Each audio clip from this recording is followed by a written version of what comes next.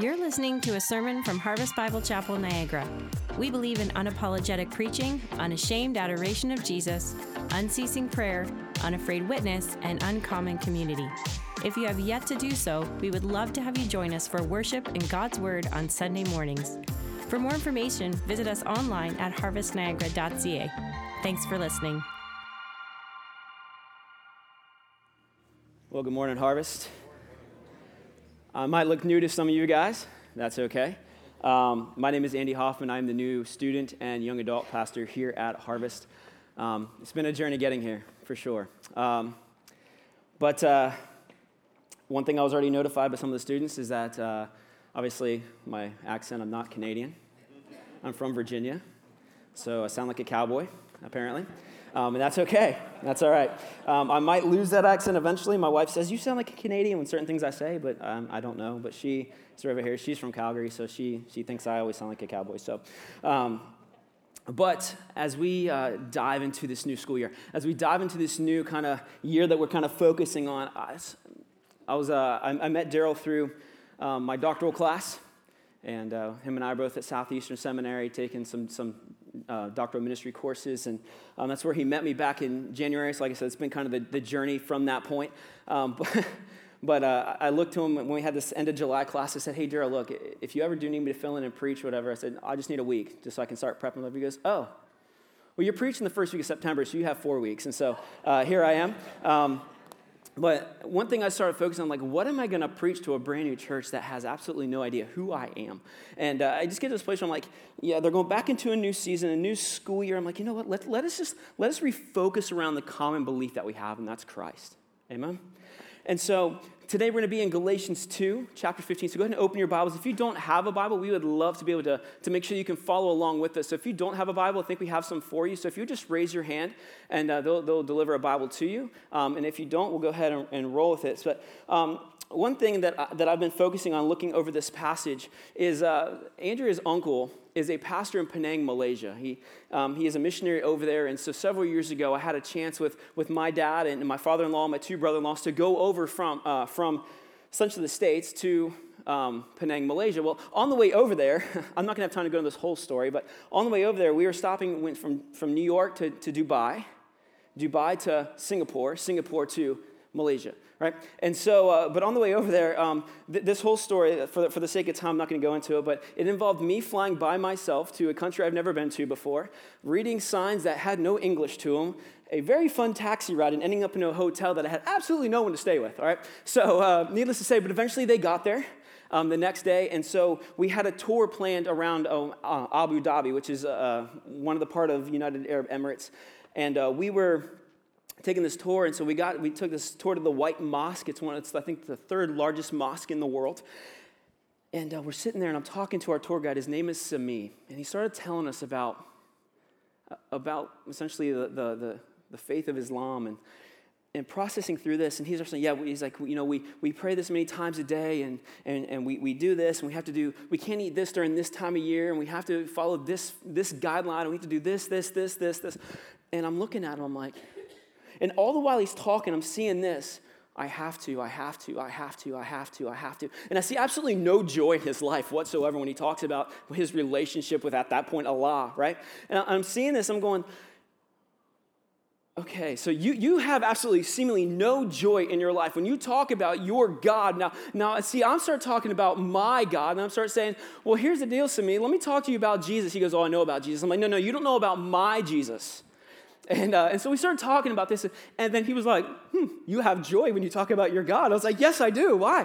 And you know, it's one of those things to where when we start talking about the things we have to do, rather than the things that we get to do, it becomes a completely different discussion. Right? And so I'm going to read this passage today because I want us to really focus in on what the Word of God says, not what I'm saying, but what the Word of God says and what Paul is writing here to the church of Galatia. So let's read this part together. Starting at verse 15, Paul's writing, it says, we ourselves are Jews by birth and not Gentile sinners, yet we know that a person is not justified by works of the law, but through faith in Jesus Christ. So we also have believed in Christ Jesus in order to be justified by faith in Christ and not by works of the law, because by works of the law, no one will be justified. Verse 17, but If in our endeavor to be justified in Christ, we too were found to be sinners, is Christ then a servant of sin? No, certainly not. For if I rebuild what I tore down, I prove myself to be a transgressor.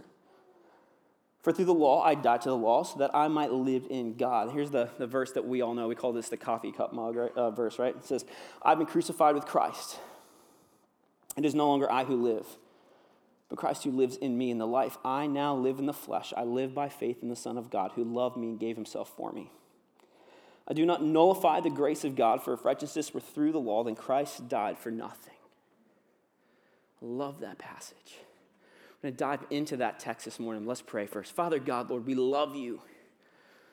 God, we are not bound by the law, but we are free. We have freedom, sweet freedom in Jesus. God, I pray that you in these moments, God, would allow the Spirit to speak through me, God. It would not be my words being said, God, but it'd be the text and being true to the text here, God, the words that Paul intended.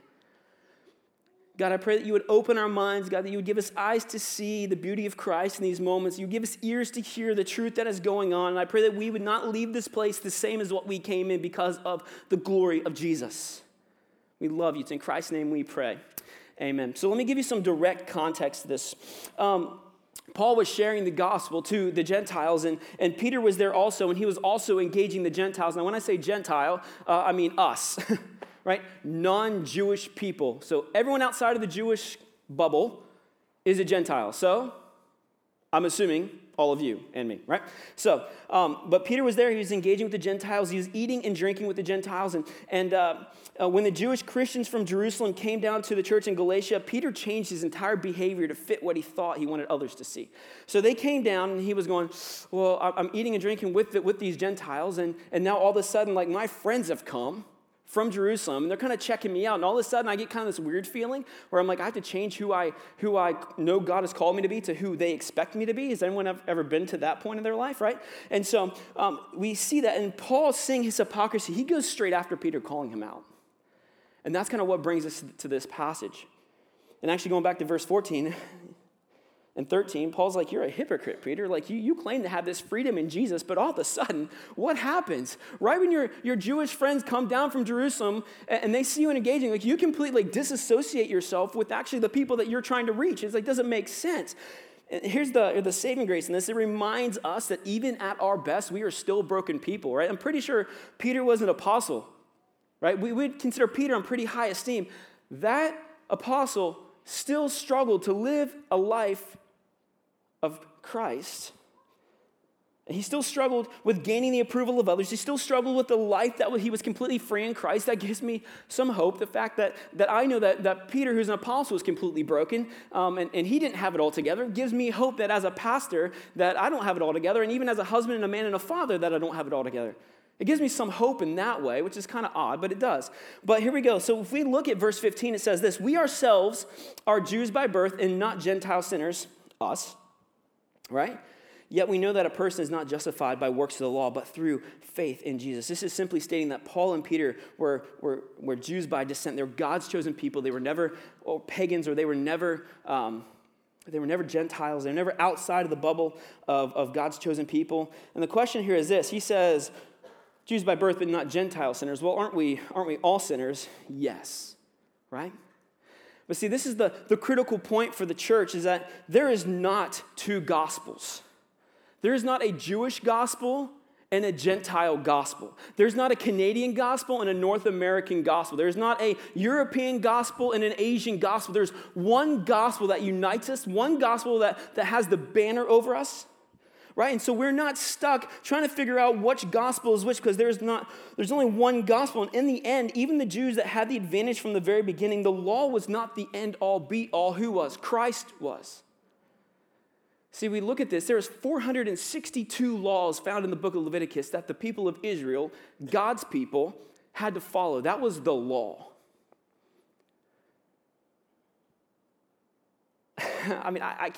Look, we all break the speed limit half the time, right? So we can't follow any of our own laws, right? Even some of the most basic ones, we struggle to really follow. But we look at this, that this law, this Judaic law, is pointing us only to Jesus. Matt Chandler, I love what he says. He goes, the law was not the end-all, be-all. Actually, the law was a diagnostic to prove that we cannot reach salvation on our own. So the question is, if we actually believe this text, why in the world do we try to make our lives in all these rituals or rules, and we completely nullify what God has done, what Christ has done? Like, so we'll say, yes, I believe in faith from Christ and Christ alone. But then pragmatically, or how we live that out, is completely different. Am I hitting anyone's heartstrings here? Like you would admit for a point, yeah, I know that it's faith in Christ and Christ alone, but I feel like I have to do all of this that God would love me more. This law that Paul is talking about was pointing to Christ, and we must realize that the law was never intended to be the final standard. God, when the people messed up the law and they realized, God realized that they couldn't follow the law, they never said, what now? God was never baffled on his throne going, well, they can't follow the law. What do I do now? Do I send Jesus? No, it was never anything like that. It was him saying, it was only to make us realize how much we actually need God. So someone could still keep the law, all 462 laws, guess what? And you would still fall short based on what the scriptures tell us. They could do it on their own power, but yet, even then, we'd still mess it up somehow and still miss God's standard for your life. But why, again, realistically, why do we understand that but not follow that?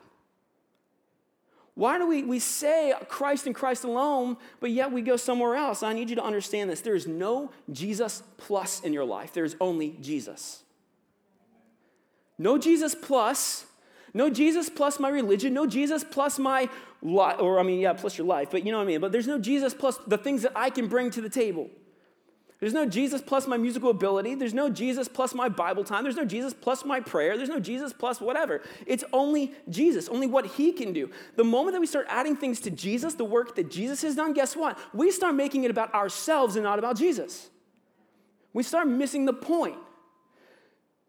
And so we're going to bring this in our time. So it doesn't matter if you grew up in church. It doesn't matter if you're an elder or a deacon. It doesn't matter if you went to Discover Harvest or Harvest Essentials. It doesn't, here's my Americanism. It doesn't matter if you smoke, drink, or chew, or date girls who do, right? And so it doesn't matter if you're faithful to your job. It doesn't matter in all of these things. It doesn't matter if you pay your bills on time or help the senior adult lady across the street. It doesn't matter, because all standards, even if all standards, you were the perfect role model. Even if all standards, people would look at you and say, wow, you are awesome, right? Even if people would do that, in regards to our justification, and we're going to get to that in a little bit, in regards to our justification, Paul would say it doesn't matter.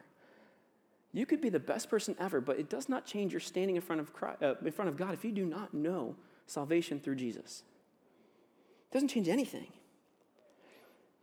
To take a step further, right, there are good things for sure, but there's nothing in this life that makes God go, wow! If only everyone else could be like you, then I would be satisfied. I mean, really, sometimes we walk around being like, didn't sin today. Yes, you did. You just did. Right? There's so many times where people, there's nothing in that that make God say, wow, even in doing everything. Look, even if we did everything right, there's still no spiritual advantage over the person who says they don't know and don't care about the word of God, his people, or even Christ. So we need to tear down this mental facade, or this exterior facade where we have people look at us and go, wow, you are God's chosen man. No, you're not.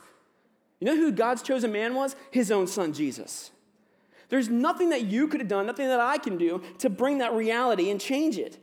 See, no one can save themselves, but I don't want you to miss this. Are we still a moral people? Absolutely.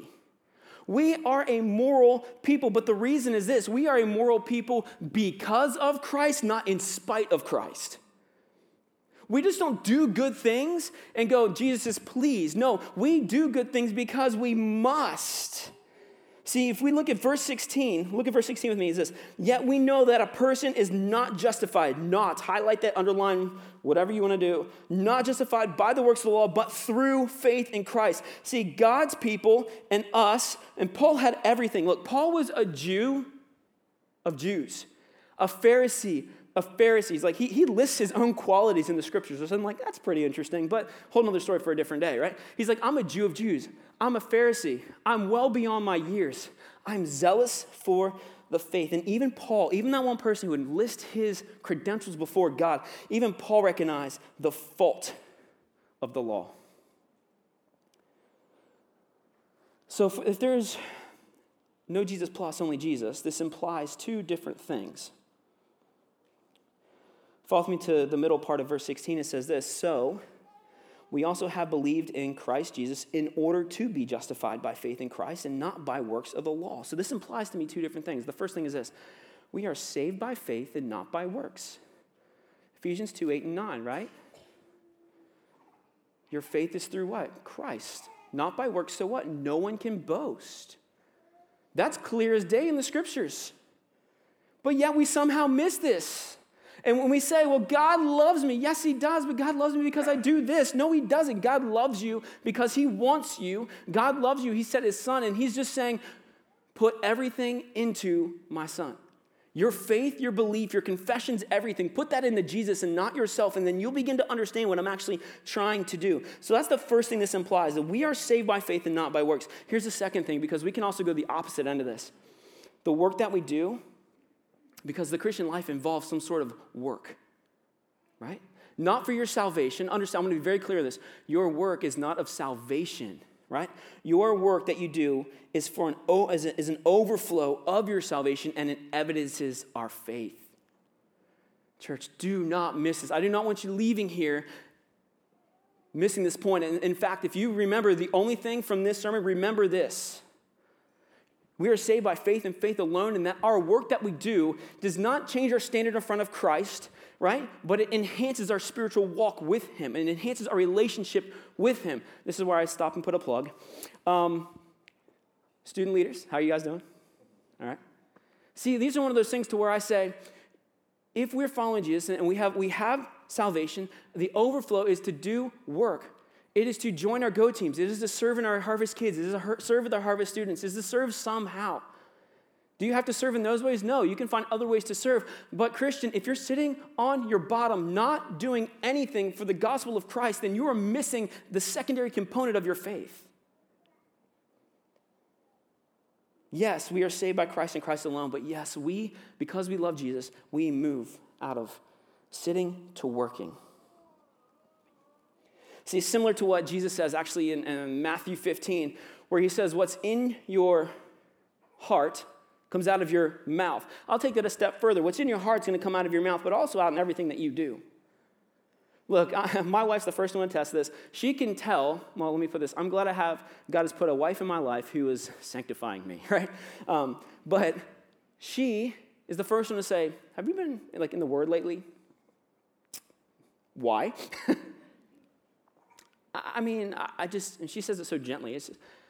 I can just tell. I can tell by how you're responding to me. I can tell by how you're responding to the kids. Have you been walking with Jesus lately? I'm like, right? First of all, no one likes being pointed out that you're completely messed up, right? I don't think anyone does. It never makes anyone feel good.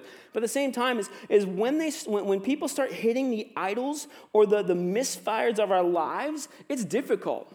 And so if Matthew 15 says what's in our heart comes out of our mouth and ultimately out of our actions, what are we doing with that? Can people actually look at your life and say, you're different or you're not different because of the cause of Christ? Right? And that's where that comes from. That's where that comes out of, right? If we really are loving Jesus, pursuing Jesus, having a relationship with Jesus, we will want to serve him, his people, and his mission. But these things cannot save you. I think that's important to know. I'm going to drive that point home because I do not want you to miss this. See, these things enhance our life in Christ. It goes back to this, guys. I don't do good things for my family because I feel obligated to do good things for my family. I do good things for my family because I want to bring them joy. I think you're the same. You're not doing your life out of obligation to taking care of your kids and wanting to love your children. Right? Students, it goes down to how do you love your friends? How do you care for the one another's of the people that are around you, your peer groups? Do you do things out of some sort of because I know I'm going to get something back? Are you doing it because you're just out of the overflow of your love for them, you're just you know what? I want to take care of you. Like, there's a difference between like, yeah, I love you. I'm here, right? I'm here. Okay, Billy, show me what you did. Right? Compared to, no, I'm here because I care and I want, show me what you did. Show me what you've done. It's kind of like Christmas morning, right? How many of you guys like Christmas? I like Christmas, right? But see, my aspect of Christmas has vastly changed because I used to have a very selfish view of Christmas because I'm like, I get presents, right? Anyone else with me? Come on. Yeah? I get presents. But now it's kind of changed because now I go shopping for my kids and we start working. And now it's like I get to give them the gifts. And then when they wake up in this like pseudo-sugared fury from the night before, right? And they run downstairs and then they start ripping through all these presents and the joy because what? Daddy has given them a good gift. Mommy has given them a good gift. In some houses, Santa has given them a good gift.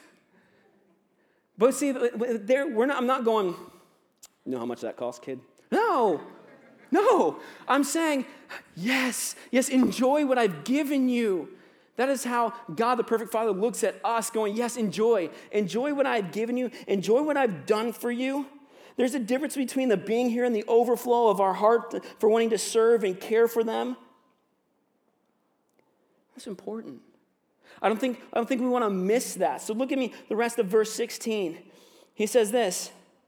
So we're going to start halfway in the middle. It says, so we also have believed in Christ Jesus in order to be justified by faith in Christ, not by works of the law, because by works of the law, no one can be justified. Here's a phrase I want you guys to write down if you can write it down. There is no amount of anything that will make God look more favorably upon you or love you more. Nothing.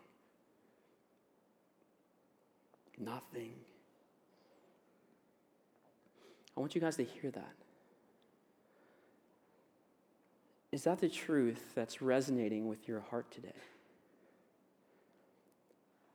There's no amount of anything that would make Jesus look more favorably upon you or love you more. No amount of Bible reading, no amount of prayer, no amount of doing good things. Now, don't get me wrong. Those things are important in the Christian life. Hear me on that. Those things are very important. How do we communicate with God? We pray to Him. We hear from Him. We read His scriptures. We hear from Him. We know Him. Those things are important, but they're not the end-all, be-all by themselves. Jesus is. And so it kind of goes back to this, and I used to teach this back home, and I'll teach it to our students here. How do you have faith in someone who you don't even know? If you're following Jesus, how do you have faith in Him if you don't know who He is? If you don't know what His promises are? If you don't know why He is the perfect Father? If you don't know why He is good, how in the world can you even know who He is? How can you follow Him? How can you have faith in that? We miss that. We say we have faith in this God whom we don't spend any time getting to know. That's not a work of the law. That's a work of our love for our God. And so I don't want us to miss that. I mean, you could burn every record you have, right? And God wouldn't go, He'd just go, whatever. I guess it's kind of lost in some of our students. If you delete your iTunes library or delete Spotify, all right? Look, if you did everything right, it's not going to change. If you did everything wrong because you're in a season where you just feel like you can't stand up because every time you stand up, the enemy or something smacks you in the face and puts you right back on the ground. When things are going right and when things are going miserably wrong, God still loves you all the same.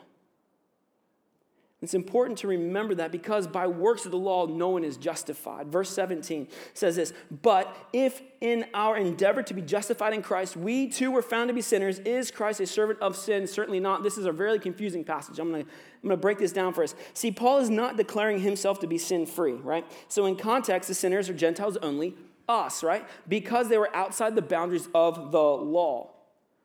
Well, the Gospels say that Christ came to fulfill the law, not to destroy it, right? So if the law is fulfilled in Jesus, that means that all of us, Jew and Gentile, we are all sinners. We are all found broken. So even if we found ourselves outside the law doing what the Gentiles do, which what we are, it's what Paul's saying, right? Would Jesus still be a servant of sin? Would God be leading you into sin? Was he doing promo work for the devil, right? No, by no means. So what Paul's really saying here is this. We have the law. We're not bound by the law. But if Jesus has come just to be another law or to be the guardian of the law or just to give us another set of rules, he becomes a servant of sin and the enemy. We're bringing that full circle here. It's a bit of a theological truth there. It's kind of thick to really think through. But essentially, it's this. If we change out one dictator for another, we're no better off than we were before. We've watched that happen time and time and time again. I don't know how much you guys get American news up here, but we've seen it happen from when I've been this tall till now, where we topple a dictator only to leave a vacuum for another dictator to come in. And guess what? All the money that we spent, gone. Why? Because they traded one dictator for the next, and nothing's ever really changed.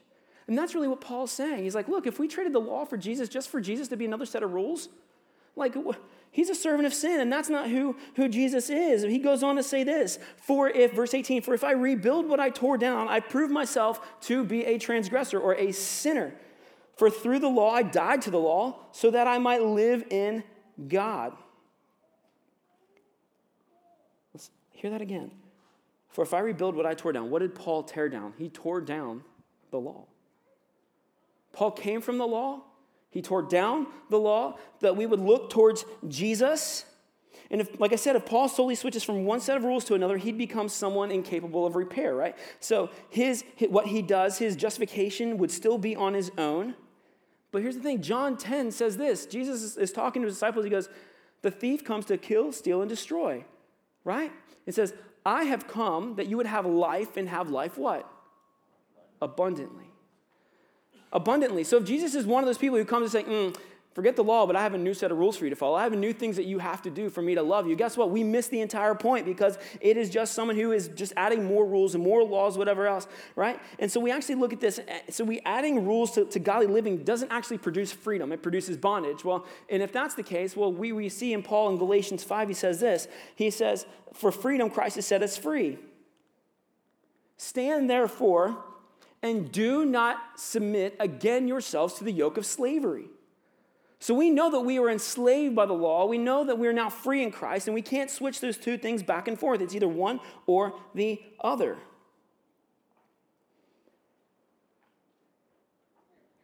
But I want you guys to hear this.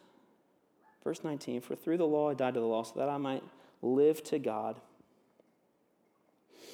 I'm firm in believing this, that one way the enemy keeps you from growing in your relationship with God is by making you think and tricking you into thinking who you are in Christ isn't enough. That you need to have some sort of performance standard for him to really engage with you. And why wouldn't that be one of the easiest way to trick God's people into neglecting his freedom and finding ourselves bound to rules and laws? Our standard, our cultural standard, is found in works-based merit. Students come home with a B on a paper and they think their world is over. For some reason, you got passed over for a promotion at your job and you just think, why am I doing this?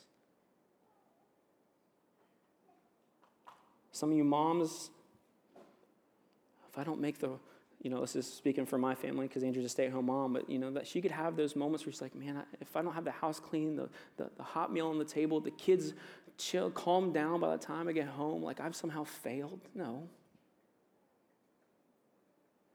And so we have everything as a works-based merit in our culture. So why in the world wouldn't the enemy attack that and say, you know what, you didn't do enough? You know what, you remember that verse? Is that you've fallen short of the glory of God? Yes, you have. You have fallen short. And that's all we hear. Right? We forget the rest of the promises.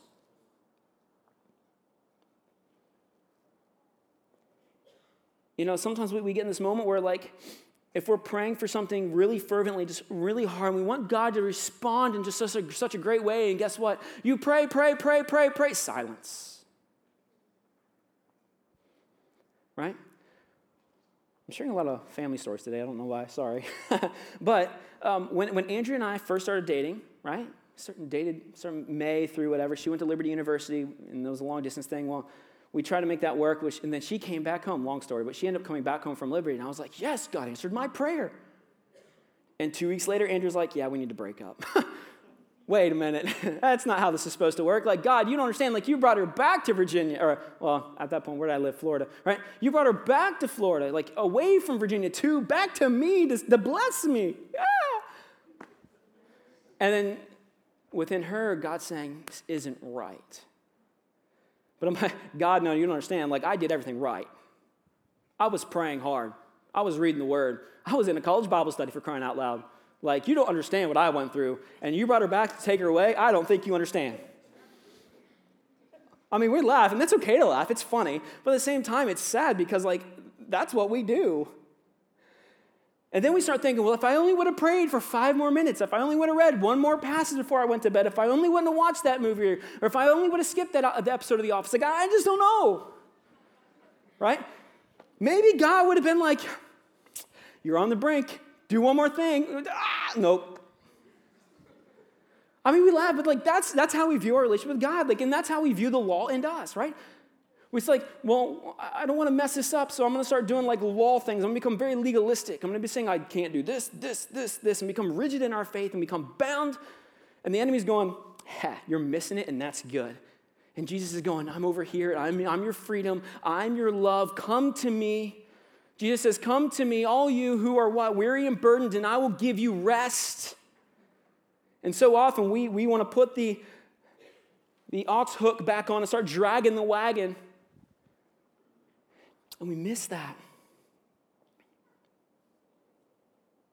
I don't want you guys to miss that. Sometimes the end of the story is us humbling ourselves before God, realizing that it's only Christ who can satisfy us. And when we begin to realize that only Christ can satisfy, he begins to reopen our eyes. He begins to readjust our focus. Now, 10 months later, obviously, Andrew and I got back together, and then we got engaged, and we got married, right? But guess what? That doesn't always happen. And if it doesn't always happen the way that you want it to happen or think it should happen, it doesn't mean that God's not listening. It means that it's a no, because he has something better and greater for you down the path. And so we have to run through that. In verse 15 through 17, Paul mentions the word justified 4 times. 4 times in 2 or 3 verses. Now, that's important because he's actually driving a point, right? So if we misunderstand justification, church, hear this. If we misunderstand justification, it affects theologically everything we believe about God. If we don't believe that Jesus is enough, if we don't believe that Jesus took everything upon himself, the wrath of God on his shoulders, on the cross, to pay the penalty for you or me, right? If we don't believe that, if we don't believe that at that moment when we confess Christ, we are justified in Christ, the gavel falls, declared innocent because of what Christ has done, if we miss that, then guess what? We miss the entire picture of Jesus. We have a skewed picture of Jesus. When we miss that, we have a skewed picture. So this word justify is the same Greek root. It's justify, righteous, righteousness, right? Let's define this word because I've used it quite a few times, and I want you to hear this. So this justification, this is the kind of the standard definition. It says this: the gracious act of God by which God declares a sinner righteous solely through faith in Jesus Christ. I'm going to break this down for you because my favorite part of this sentence and definition is a gracious act of God by which God. The gracious act of God by which he himself completes the action. It's initiated by God and it's completed by God. Don't miss that. It's not initiated by us, not us going, you know what, I think I need Jesus today. No, it's initiated by him, and it's completed by him. And so let's break through this. Tony Merida, who's a preaching professor and a pastor in Raleigh, North Carolina, he broke it down in these 4 ways. So this actual definition has 4 different points. It says this. What is it? It is a gracious act of God. It is the unmerited favor of God that he has started this process for you. So it is the unmerited favor. It is the gracious act of God. Second thing, it is a declaration. The only thing I can think of with my Americanism is the Declaration of Independence, right? I'm sorry. I'm sure you Canadians have one somewhere. I'll figure it out eventually, okay? But here's the thing. The Declaration, if I offended you, I'm totally sorry, by the way. The Declaration is not just like a pithy saying. It's not like, oh, yeah, by the way, you're going to be free. No. Like again, thinking of my Americanism, the Declaration of Independence, it was signed by founding fathers. It was signed by statesmen. And it was not just like kind of like timidly handed off to the King of England. It was like, boom, here, we're free. We don't want you anymore, right? So that is the declaration we need to think of. It is God looking at the world, the broken creation, looking at the enemy saying, guess what? It is my gracious act, and I'm declaring this to be so. It is delivered, stamped, signed, sealed, everything. And it's putting it on me, not on my people. Here's the third thing. It involves the righteous for the sinner.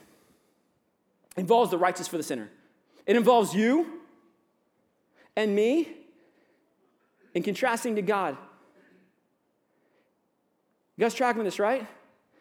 I don't think anyone in this room, and we always have, when I ask this question, I always have a few people like, I totally would, but you wouldn't, right? How many of you guys would actually give your life for your enemies?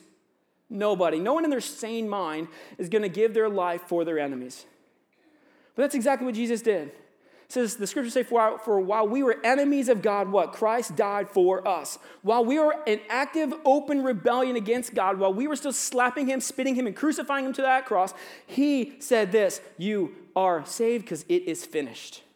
That's what he was doing for us. Here's the fourth thing. It is only through faith in Christ. That's what the word justified means. The gracious act of God by which God declares a sinner righteous solely through faith in Jesus Christ. That's what Paul's been driving at for the past 3 verses. That's what all I've been saying for the past 3 verses. But I want to point this out. Church, if we do not understand justification, we miss it.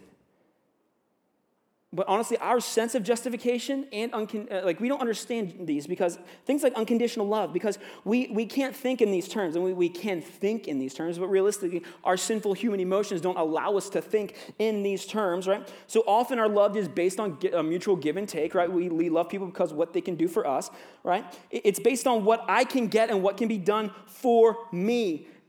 When we upset others, right, it's always this like make it up by doing extra things, kind things, right? Doing extra chores. Some of you guys, if you're like me, you get start going through the honey-do list that you just completely neglected for 7 months.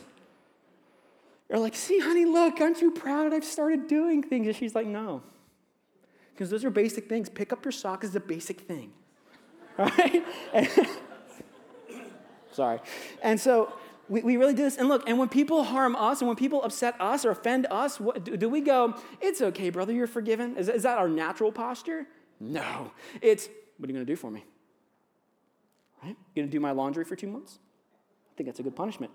Right? And so we start thinking through, that's how we are. But see, we have this, prove to me that you love me, which this causes a whole problem in me because we look at that, prove to me that you love me, as kind of like an aside. So often what? We look at the world and we are stupidly gullible. You have a time machine? With Doritos. Okay, and then what do? We go, okay, let's go over here to the time machine with Doritos, right? That's what we end up doing, right? But anytime we see the promises of God, what do? Prove it. God's saying, come to me, come to me, come to me. I will give you rest. We say, prove it, God. And I'm like, time machine, yes, I'm there. There's some sort of disconnect in our minds. Why? Because we are still fighting a war against flesh and blood. We are still fighting a war against ourselves. We still fight a spiritual battle when the enemy still tries to take you down. Over the past 6 months, I have counted 7 of either my friend networks or Southern Baptist friend networks or large famous church preachers. 7 in the past 6 months have fallen on moral grounds. The enemy no longer is looking at you going like, if I take out their people, they'll be sad. No, the enemy's going, if I kill their leader, they won't know what to do. It's kind of like one of those things in the Civil War where they're always like, what do? You aim for the general. Who's the guy on the horse? Shoot him, because then everyone else is going.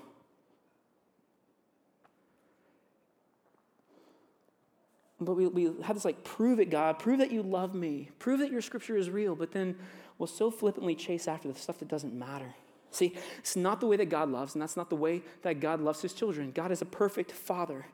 We are children of God. We've been adopted into his family. He doesn't demand penance. But here's this. He does demand obedience. That is his right. He says, if you're in my family, guess what? You are free in my family. But at the same time, I'm going to protect you by the life that you will now live in me. And that is so, so, so important. See, God justifies his people by their confession and belief in Christ. Romans 10, it says this, with the heart one believes and is justified, and the mouth confesses and is saved. That is the glory of our God, church. This glory of our King Jesus. And I'll wrap up quickly with this. I've been crucified with Christ. It is no longer I who live, but Christ who lives in me. And the life I now live in the flesh, I live by faith in the Son of God who loved me and gave himself for me. I do not nullify the grace of God, for if righteousness were through the law, then Christ died for nothing. So then, church, how do we live? If we know it's freedom in Jesus, but it's not the laws of the way, it's not the things that we do, how then do we live? How do we live lives that reflect Jesus? How do I really live free? For the past 7 years, I was able to take students down to Buenos Aires, Argentina. We have a great, strong partnership down there with Church Planting Argentina. And I was preaching this passage, just kind of like in a devotional setting with our translators and some of our nationals and then our students. And I started asking, like, how do you live a Christian life? Carlos is his name. Wonderful God. He stopped me. Not in like a rude way, but kind of like a, hey, can I say something? Sure. And I wrote this in my Bible because it was actually one of the most profound things about this passage I've ever heard. And it's this. It says, in a crucifixion, someone dies. Wow. Like, I've never thought about that way, right? But in a crucifixion, someone dies. We become dead, so when sin comes, we cannot give into it because we're already dead. We now allow Christ to live our lives. We give him all the control. We do not rely on what I can do because that's nothing but only what Jesus can do. See, Paul died to the law when he was converted on the road to Damascus, and he was able to do that because of Christ, and he died to the law because Christ died on the cross, and when Christ died on the cross, his people died to any sort of legalism or rules or anything else that was binding them in slavery, getting the mindset of like, if you only do a little bit more, then I'll be happy. He died to all of that. This is not just Paul's story, it's our own story, church. I know that's some graphic imagery of someone dying on a sinner's cross. And I assure you, the Roman Empire at this point was still pretty kicking and active, and I'm pretty sure that they got that graphic imagery of Paul saying, you know what? I have been crucified with Christ. I have had nails driven through my wrists and my feet. I have died of asphyxiation and broken bones, spear wounds, and everything else. I have died to that so that I would follow Christ. It's actually Paul who says what? To live is Christ, but to die is gain. And either way, I'm good, because if I'm dead, I'm with Jesus. But if I'm here, I'm still going to make people understand the glory of King Jesus. See, church, we do not live under the law. We live under grace. Knowing that even when we sin, even when we do stupid things, even then when we fall short, guess what? God doesn't kick us to the curb, but he embraces us all the more. And what we do is we run to him with careless abandon, saying, pick me up, carry me, Father, that I cannot do this on my own. Jesus paid it all for our sin. Past, present, and future. Paid for it all. Paid for it all. We live in this now. I'm going to invite the worship team to start making their way up here. But Romans 6, if you want to flip there with me, you can real quick. But Romans 6, 5 through 11 says something beautiful that Paul really echoes here in this passage.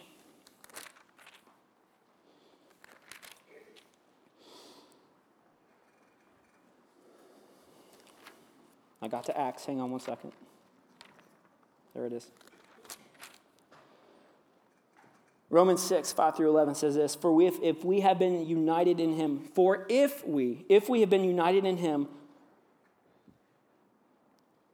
in a death like his, we shall certainly be united with him in a resurrection like his. If we've died with him like this, we should be resurrected with him, which means this life is not the end, but we will have hope in seeing Christ again, to be with him for all eternity, which is what the Christian heart should strive for. It says, we know that our old self is crucified with him in order that the body of sin might be brought to nothing, so that we would no longer be enslaved to sin. For one who has died has been set free from sin. Now, if we have died with Christ, we believe that we also will live with him. We know that Christ, being raised from the dead, will never die again. Death no longer has dominion over him. For the death he died to sin once for all, but the life he lives to God. So you also must consider yourselves dead to sin and alive to God in Christ Jesus. Man, Paul. Yes. Church, that's where we end. This isn't an easy teaching. It goes against everything who we are as humans. It goes against everything we understand to be merit-based when nothing is, because our lives are based around meters of success. But we must remember that Christ is the standard. We have to throw all those things away that we think somehow make us better in his sight, in the sight of one another, realizing that we are all broken before the glory of King Jesus. Even when we fail, we know our salvation is not made or found in anything, but only what we do in Christ. So we're going to sing, Christ is enough for me. And this is the moment where I want you to dive in and dig in to understanding, is Christ enough for you? Take these moments to repent and cast aside these works things that you think somehow you're doing, knowing that they don't save you, but they only enhance your relationship with Jesus. Not out of guilt or obligation. We do things because as an overflow of our salvation, because we love Christ, not because that we think it's going to do anything better for us on the back end. We are in Christ alone. He's enough for me and for all of us. There is nothing that can separate us from the love of God, nor height, nor depth, nor any other created thing. Church, that's where we sit, in that beautiful tension of relying on Christ. For this freedom Christ has set us free. Therefore, no longer bind yourselves to the yoke of slavery. Let's pray. Father God, Lord, we love you. God, we rejoice in you. God, I pray that you would reveal to us that you are enough for us. For those in this room, God, that are struggling with trying to appease God and please God by doing things, God, we need to remember that they are worth nothing compared to the glory of King Jesus. That everything we do is not because we think we're going to make it better, God, but because we are relying on you, and it's the overflow of our salvation that makes us want to serve you more. God, I pray that would change how we view you. God, let that renew us for the season to come. We give you all honor, glory, power, dominion, and authority over our lives. We love you in Christ's name we pray. Amen.